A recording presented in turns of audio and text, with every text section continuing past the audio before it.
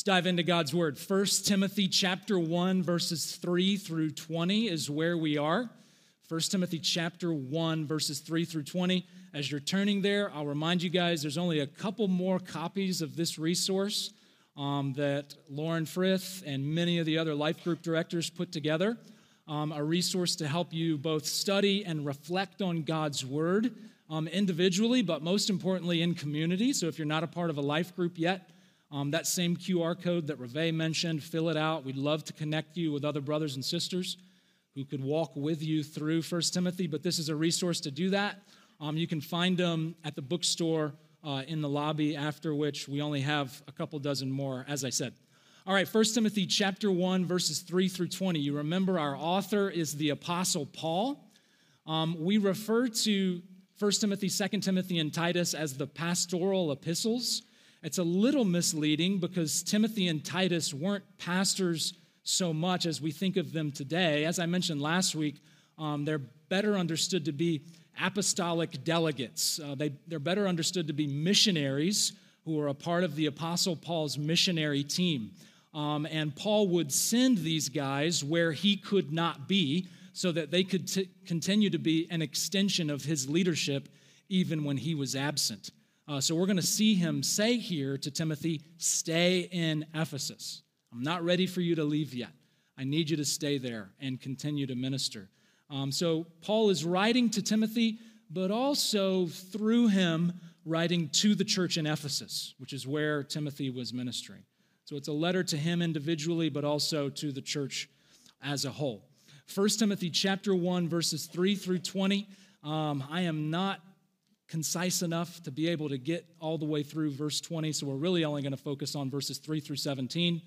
Sorry about that, but would love to talk more about it later if you have questions about those last few verses. But I'll read these for us. Brothers and sisters, hear the words of our God.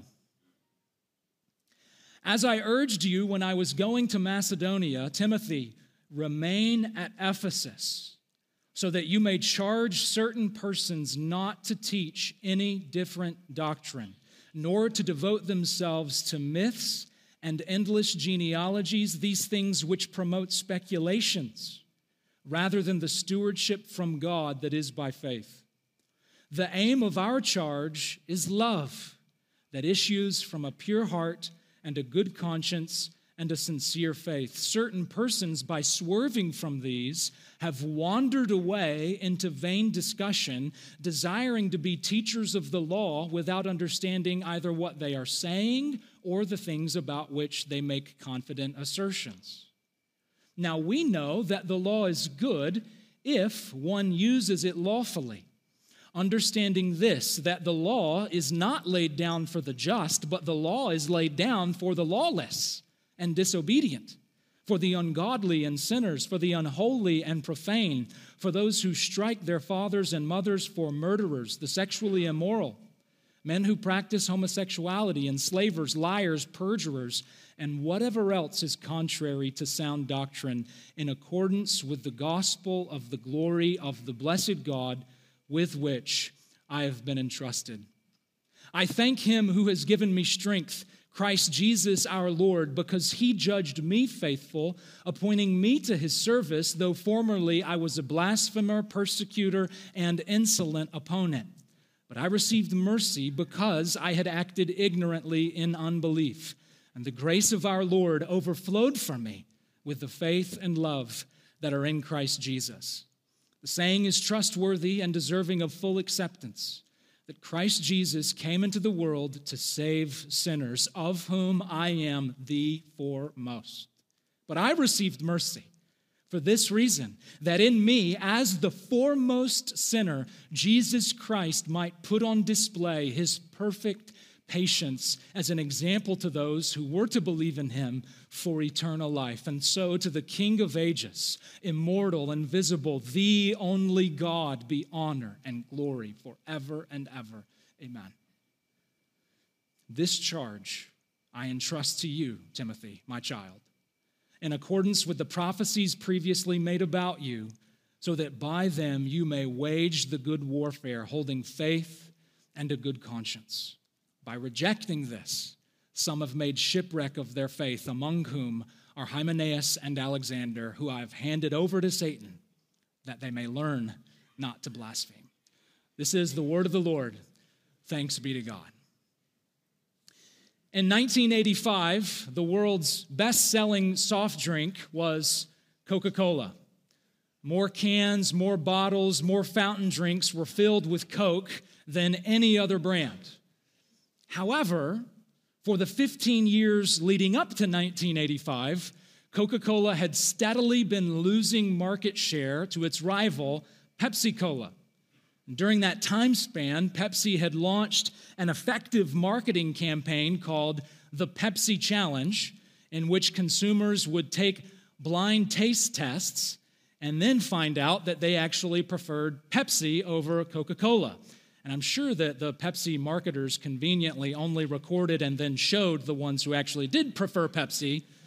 But however it happened and however it came across, it was so successful that Pepsi felt they could then dub themselves the Pepsi generation because they were the more preferred and cooler option. So in 1985, Coca-Cola executives then decided we have to do something different.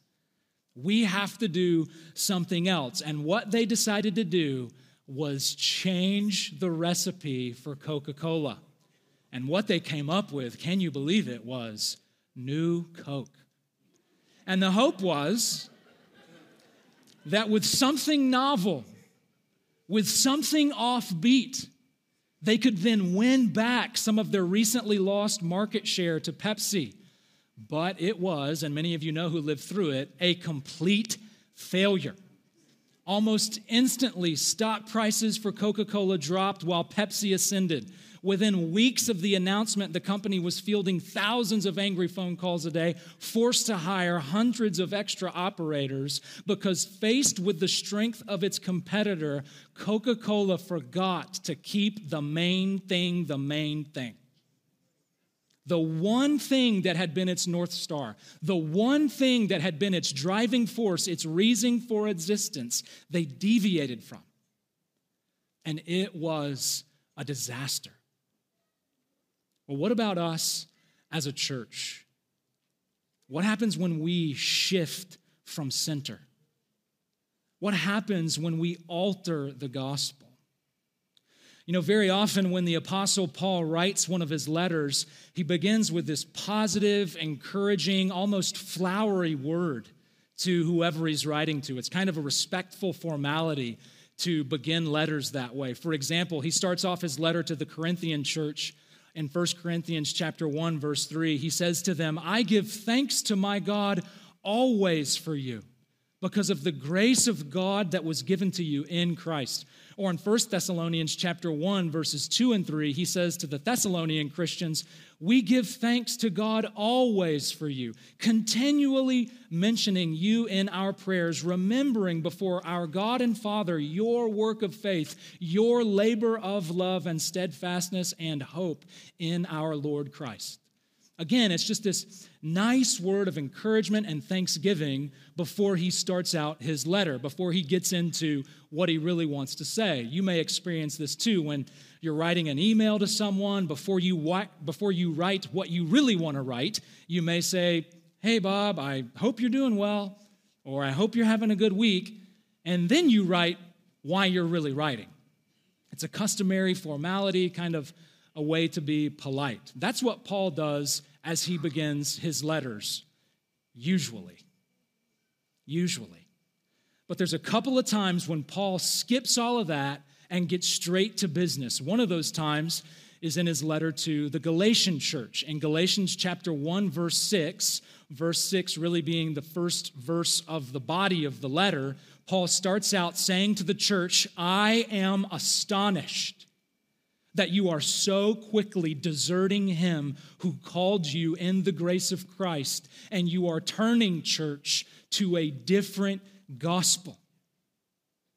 So in this letter, there's no "thank you, you're awesome, God is great." No.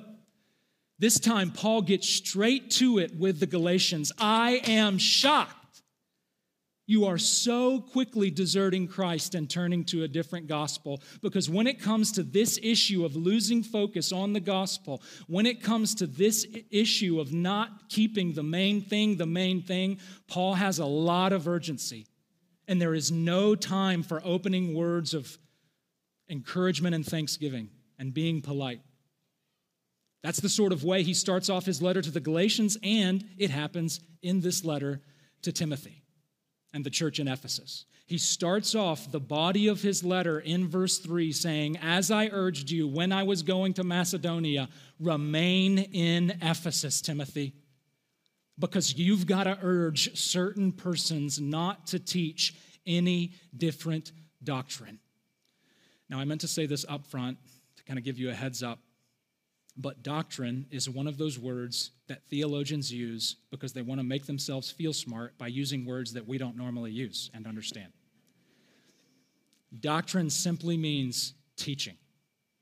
I hate to be judgmental of theologians and why they do this, but that's the only thing I can think of, is they just want to sound smart, right? Because they could very easily have translated this teaching. Doctrine means teaching. And Paul is saying there are certain persons within the Ephesian church teaching something different. He is aware there is being something different taught than the gospel that they were originally founded on. So he skips all of the flowery, positive opening words of encouragement and he gets right to it. Timothy, you've got to stay in Ephesus.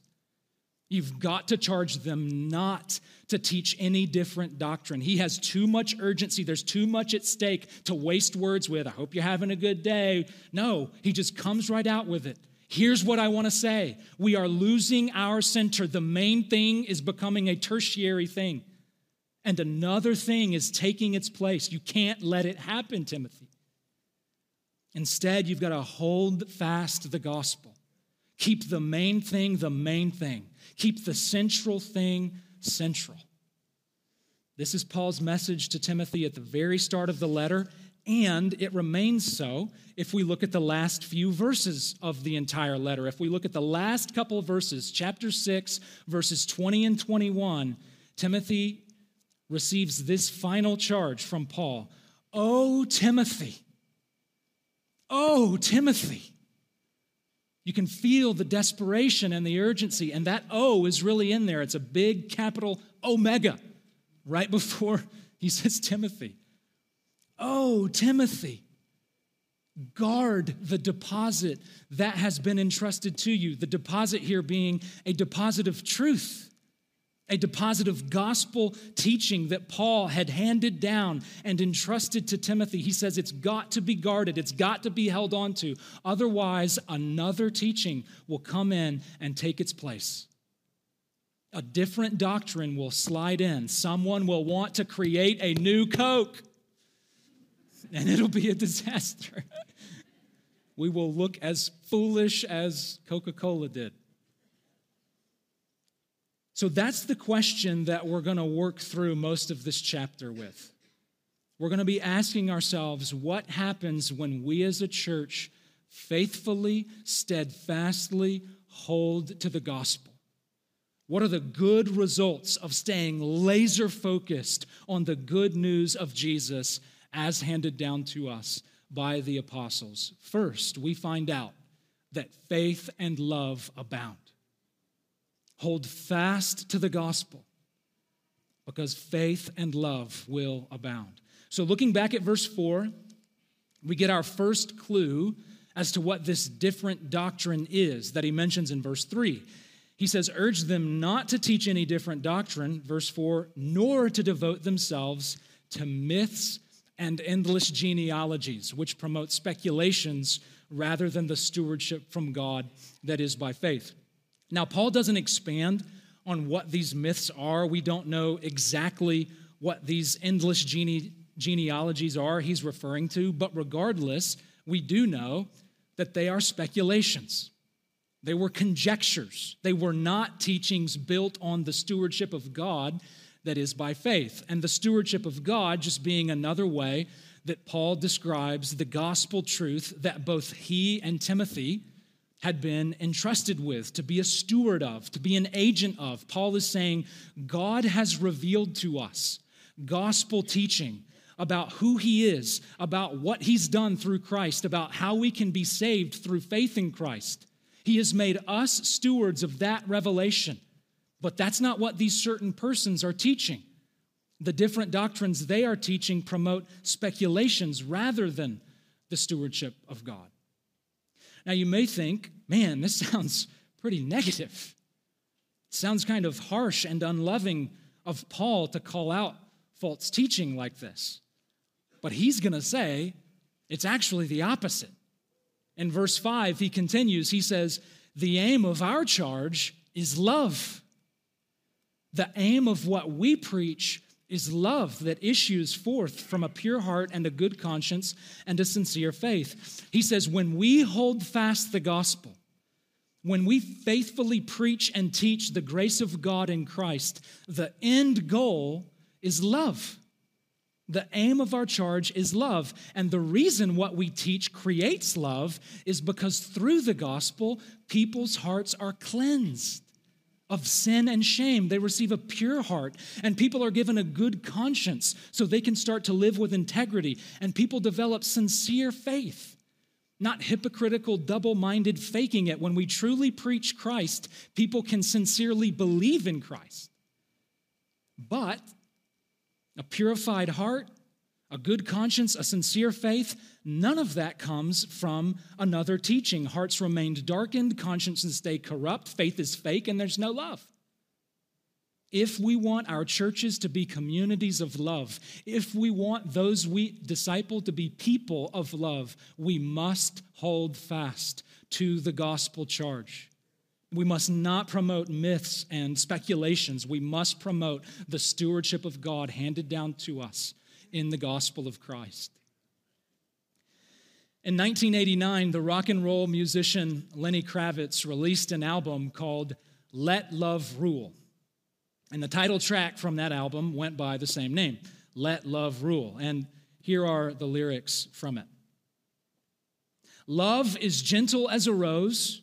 Love can conquer any war. It's time to take a stand. Brothers and sisters, join hands. We got to let love rule.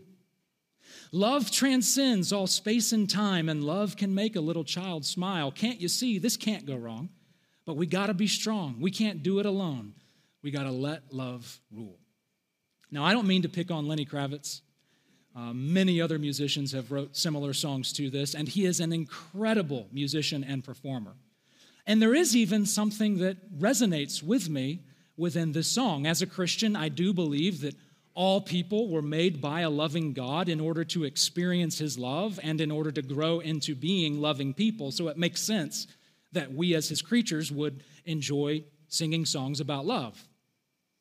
But also within this song, there's just kind of this bare, simplistic appeal to love. It's not tied to any God. It's not connected to any greater truth claim, certainly not in the way that MLK's speeches and writings were. Instead, this song is just kind of like, we should love because love. And in the end, I think this song is as powerless to actually make us loving people. It's as powerless as the myths and speculative teaching that were infecting the Ephesian church. Again, all respect for Lenny Kravitz. I'm sure he's a good dude, and I really enjoy his music. But if we want to create a truly loving community, we must hold fast to the gospel. The aim of our charge is love. When we fulfill our gospel charge, sharing who Jesus is, sharing what he's done, then lives are transformed. Hearts are cleansed, consciences are strengthened, love is lived out. Church, this is the stewardship that God has entrusted to us. This is the stewardship that has been handed down to us, that God became a person in the person of Jesus of Nazareth. God has come to us in the flesh, in Jesus of Nazareth, and Jesus lived a perfect life of love, showing compassion to the broken, extending mercy to outcasts. Never was there a more compellingly loving person than Jesus. And then, in this most dramatic display of sacrificial love, Jesus laid down his life for us on the cross, taking upon himself our sin and shame. And now he's risen from the grave, ascended to heaven, and he continues to pursue us in his love by the Holy Spirit. Church, when we believe that message, when we become a follower of Jesus, then we have reason to love. Then we have power to love. Then we know the God who is love. So, church, let's hold fast the gospel so that we will become a people of faith and love. That's the aim of our charge. If we believe the gospel, if we've got airtight theology, and we are not a loving people, it is all in vain. The aim of the gospel charge is love. So let's hold fast to the gospel. Secondly, the apostle says, when we faithfully hold to the gospel, sinners are saved. Hold to the gospel so that sinners may be saved. So continuing in verse 6, Paul brings up another aspect of different doctrine being spread among the Ephesian church. And it was the Old Testament law. Now, not that there's anything wrong with the Old Testament law, but rather, as Paul will say, these teachers were using the law incorrectly. So let's look back at verse 5 again. Paul says, the aim of our charge is love, issuing from a pure heart, good conscience, sincere faith. However, verse 6, certain persons are swerving from these. They've wandered away into vain discussion, desiring to be teachers of the law, not understanding either what they are saying or the things about which they make confident assertions. So again, it's somewhat difficult to understand the nature of this false teaching, like what do the myths and endless genealogies have to do with the law? It's hard to say, but these teachers were using God's law in the Old Testament without understanding what they were saying. In other words, Paul says these guys are ignorant. Even though they make confident assertions, they are incorrect assertions. And then starting in verse 8, we perhaps start to get a clue as to the incorrect way they were using God's law. Because Paul says there, now we know that the law is good if one uses it lawfully, understanding this, that the law is not laid down for the just, but for the lawless and disobedient, for the ungodly and sinners, for the unholy and profane. So Paul says that whereas these false teachers are without understanding in what they are saying about the law, we do understand that the law is not laid down for the just. So perhaps it seems that these false teachers were teaching God's law as a way for us to be right before God. Like if we follow the 10 Commandments, if we do what God's law says, then we'll be just. But the apostle says here the law is not laid down for the just. Instead, the law was laid down to show us that we are not just. In other words, God's law is not a ladder that we climb to heaven. Rather, the law is a mirror that reveals the stain of sin in our lives. The law was not laid down for the just. No, it was laid down for sinners to show us that we are sinners so that we will be humbled and feel our need for deliverance. I don't know about you guys, but my default mode in life is to never comb or fix my hair. My default mode in life is never to shave. I don't know if you guys know anything about the Enneagram. I am a number 9, and that just means I kind of let life happen to me. I just kind of go with the flow. And one of the ways that expresses itself is my hair. I just go with the flow. However I wake up is however it's going to look. You can ask my wife. I hate having to put my hair, to wet my hair, to put gel in, to find a comb, buy razors, get shaving cream, cut with the grain, cut against the grain, takes so much time, makes a mess. I hate it. So if my wife and mirrors did not exist, I would never fix my hair, and I would never shave. This is not default CT right here. This is me making a lot of effort because each morning I walk in the bathroom, I look in the mirror, and it tells me the truth about myself. It tells me that I look distractingly disheveled. And my wife is not going to approve of the way I appear. Paul says that's a key function of the law. So many people, basically every other religion, have some sort of law that they view as a ladder. There are even secular codes that wouldn't even consider themselves a religion. But if you do this, you'll be successful. If you do that, then you'll be happy. All these things that we can't ultimately add up to. The ladder always breaks, leaving us broken. But that's the way we naturally want to view rules. That's the way we naturally want to view the law, as a ladder to climb, to reach God or success, however you define it. But the Apostle Paul is saying here, rather, that the law acts as a mirror, revealing the truth about us, that each of us, in our own way and in any number of ways, have not lived the way God would have us live. We have not been who God created us to be. And we don't need more rules. We don't need good advice. We need salvation. And that's exactly where Paul turns, starting in verse 12. And he uses his own experience to exemplify salvation and how we are in need of it. He says there, I thank him who has given me strength. I thank Christ Jesus our Lord, because he judged me faithful, appointing me to his service, though formerly I was a blasphemer, I was a persecutor, I was an insolent opponent, but I received mercy because... Now, it's important how he finishes this sentence.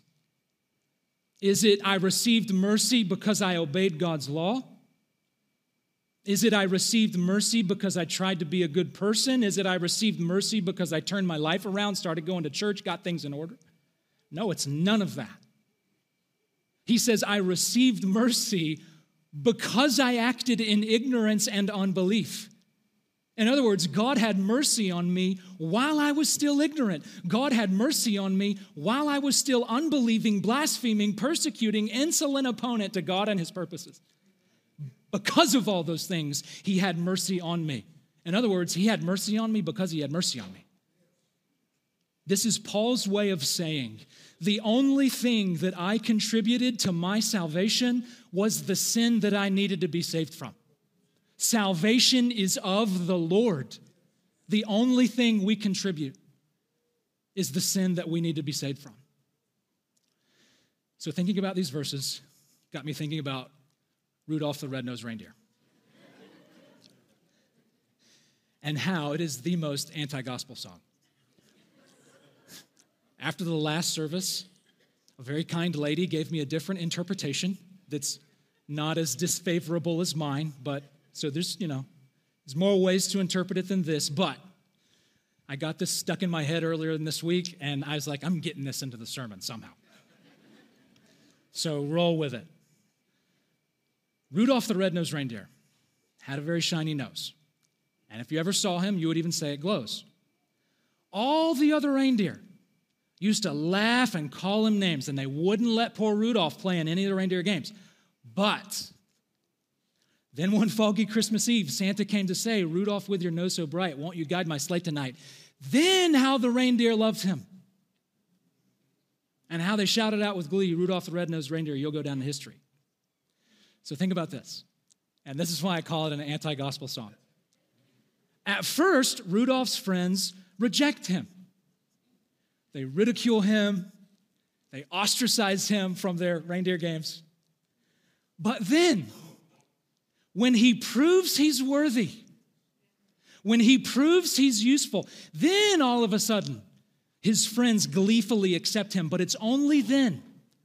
He had to make himself acceptable. He had to make himself worthy. Friends, that is not the gospel. Paul says that his experience of receiving mercy was when he was still unbelieving, when he was still blaspheming, when he was still opposing God. Paul did not do anything to prove his worthiness when God saved him. He was just as broken as he had ever been. And yet, not only did he receive mercy, he goes on to say that the grace of Jesus overflowed for me with the faith and love that are in Christ Jesus. As far away from God as Paul was, as dark of a place as Paul was in, Jesus came to him not with some mercy, but with superabundant, overflowing, inexhaustible grace. And then he reaffirms in verse 15, Christ Jesus came into the world to save sinners. Sinners. Jesus did not come to save righteous people. He did not come to save people who didn't need to be saved, or at least didn't think they needed to be saved. Jesus came to save people who need to be saved, who know they need to be saved.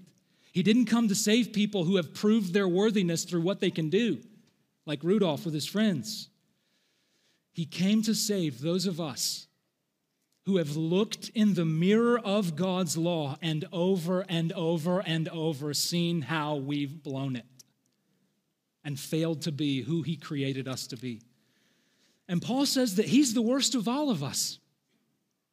Even as an apostle, even as a former expert in the law, even as one who was entirely proficient in following the rituals of Judaism, he says, I am the foremost sinner. Not I was. He says, I still am. At the time of this writing, 1 Timothy chapter 1, verse 15, I am the foremost sinner. He says, I'm still a broken man, foremost of all, in need of God's grace. Are you starting to feel that? Are you starting to sense that? That if you get real honest with yourself and start to look into the mirror of God's righteous requirements, that you are a sinner, I want to say to you, welcome. Welcome. We are those who submit to apostolic teaching. The head of the apostolic teachers was the Apostle Paul, and he says, I am the first sinner. You are in good company, fellow sinner. Through saving Paul, as he says in verse 16, God was making an example of him. Through saving Paul, the foremost of sinners, Jesus was putting on display his perfect patience for those of us who would believe. His point is that if God can put up with Paul, he can put up with anybody. If Jesus can forbear and long suffer and show patience with Paul, he can do the same for you and me. So here's the takeaway. Unlike Rudolph with his friends, we cannot make ourselves acceptable to God. But like Paul, we don't have to make ourselves acceptable to God. He will receive us just as we are, broken, needy, desperate, defiled sinners. We are who Christ came into the world to save. And so I urge you, open your heart to receive his overflowing mercy. See yourself not simply as a sinner. See yourself as one who Jesus can happily put up with. See yourself as one of those for whom Jesus says, I am patient. He's like, is your life jacked up? Now, the Apostle Paul, he gave me fits, but you, oh sinner you may be, failures you may have, shame you may feel, but you are just who I came to save. Jesus said in Matthew chapter 9, I came not to call the righteous. I came to call sinners. Do you hear him calling? Do you hear him prompting? Do you hear him knocking on the doorstep of your heart? Come. Come. Sinner you may be, but Savior I am. Open your heart to receive him. Church, that is the glorious gospel of the blessed God. All of that I just said about God's mercy and Jesus' sacrifice, that is the good news of grace. That is the message that saves sinners. If we want to see more and more and more people saved, we must hold fast to that gospel. That God is not like Rudolph's friends, waiting for you to prove your worthiness. No, he will receive you just as you are. Broken and sin-stained and shame-covered. Church, let's guard that message. Yes. Let's devote ourselves again and again to gospel teaching. It was April of 1983 when New Coke hit the shelves. And as I said, it was a total failure. And it took 3 months for the executives in the Coca-Cola headquarters in Atlanta to repent. I'm sure from those corporate offices, they ripped open their white button-up shirt, repenting in dust and ashes. What have we done? So just 3 months later, They took all the new Coke off the shelves and they made the main thing again. And when they rebranded it, they did it in such a way that they wouldn't forget. They called it Coca-Cola, the original, the true, the classic, the thing that leads to our flourishing. And so it is today. Coca-Cola, still number one. And so it is with the gospel. We must stay crystal clear on the gospel. We must submit ourselves to scriptural teaching. We must dig into the Bible ourselves in order to guard the gospel so that faith and love will abound, so that sinners may be saved. I pray it would be so in the name of the Father, Son, and Holy Spirit. Amen.